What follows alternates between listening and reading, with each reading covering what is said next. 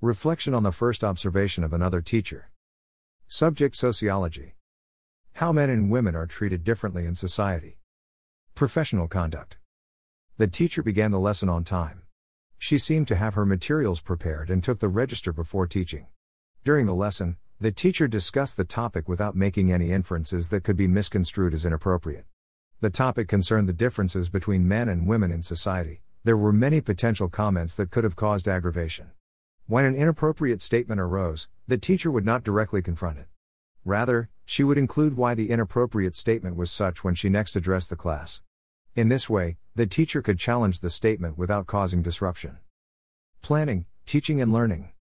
Each student had a handout which included different graphs. The teacher made sure to take the time to explain what each graph meant. The seating plan was similar to the boardroom layout but had 2 tables in the middle. I thought that the reason was a behavioral reason, to put the students who are most likely to misbehave in the middle to manage them better.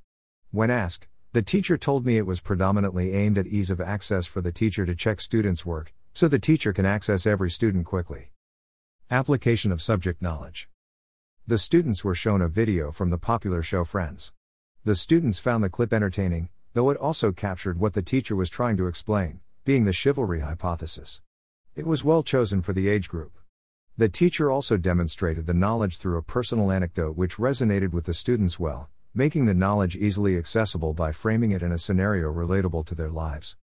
Assessment of / for learning.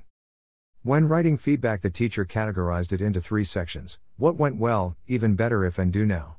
The categories frame the feedback in a positive light, encouraging the students to improve rather than instilling any sense of shame or inadequacy. The students engaged with the feedback, as feedback is important in improving our students, and this is a good way to make it more accessible. Maintain a positive learning environment. The teacher spread questions around the room which encouraged engagement, thus aiding in the creation of a positive atmosphere. The teacher also used humor to explain the content of her lesson, which is not only informative but genuinely entertaining. Not only does it make the environment better, but the students want her respect and seem to like her. In regards to behavior, when giving instructions, the teacher took great care to be polite to everyone, but was also affirmative, speaking softly through with imperatives. Giving commands gently was a good way to assist with controlling the class. Inclusive practice. Every student was asked a question at some point during the lesson. The teacher also managed to vary the order in which they asked the student, increasing engagement as students can't predict what the order will be. Random selection is useful and can be more inclusive. Provide support for maths and English. The teacher walked around and helped the students to complete the set worksheet, making sure that grammar, spelling and punctuation were corrected. This was also addressed in the worksheet they were given back for feedback. Reflection on the second observation of another teacher. Subject: philosophy and ethics. Monism and dualism. Professional conduct. The teacher makes sure to greet all the students in a friendly manner as they walk through the door. This is a good way to build rapport before the start of the lesson, building a positive learning atmosphere early. Likewise, the teacher makes the students clear up the room before they leave and says goodbye. Being polite at the end and maintaining consistent rules aids in promoting professional relationships. Planning, teaching and learning. The seating plan was separated into island tables, and while the students are working, the teacher is going from table to table offering feedback. The work is divided between what Aristotle observed and what he reasoned, highlighting the distinction between the two. The teacher used an IWB clock to time for 10 minutes, the allocated time set for the students to complete the activity. As the clock is always displayed, the students know what is expected of them, and the teacher knows how long the lesson should go on for. Application of subject knowledge. Bertrand Russell's quote about a chicken is explained by the teacher, who uses a laminated copy of the quote and a small demonstration. This use of miming helped the students understand and seemed similar to total physical response, TPR, used mainly in teaching ESOL lessons. Students write down what they have learnt in their own words, which helps to see how complete the student's understanding is. Assessment of / for learning. The next activity begins by splitting the class into 3s. There are 6 boards and 6 groups. The groups go to the boards and then decide who is 1, 2 and 3. A3 paper with information coinciding to the task has been put on the walls to help guide the students. The teacher is standing in the middle of the room so she can observe effectively.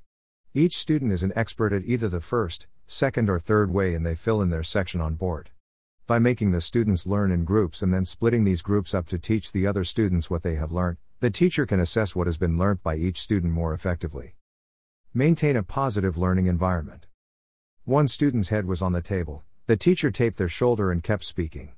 In this way, the lesson could continue without disturbance. The teacher said, "If you have finished, you can have a biscuit," which, though relates to Skinner's modal of positive reinforcement, seemed to be done because the student appeared tired. When students get too loud, the teacher calls the students by their names, which is effective in regaining their focus.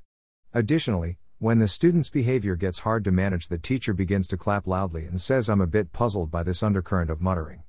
The clapping gets the students' attention, while the statement makes them consider for themselves the atmosphere of the class. Inclusive practice. The teacher makes sure to question all students and to mix up the order she does so. By mixing up the order, the teacher keeps her students engaged, and by asking all the students, she keeps her practice inclusive. The teacher also makes sure that those students with glasses or who find it difficult to see are at the front of the class, making sure everyone can view the PowerPoint and knows what the next instructions are. Provide support for maths and English.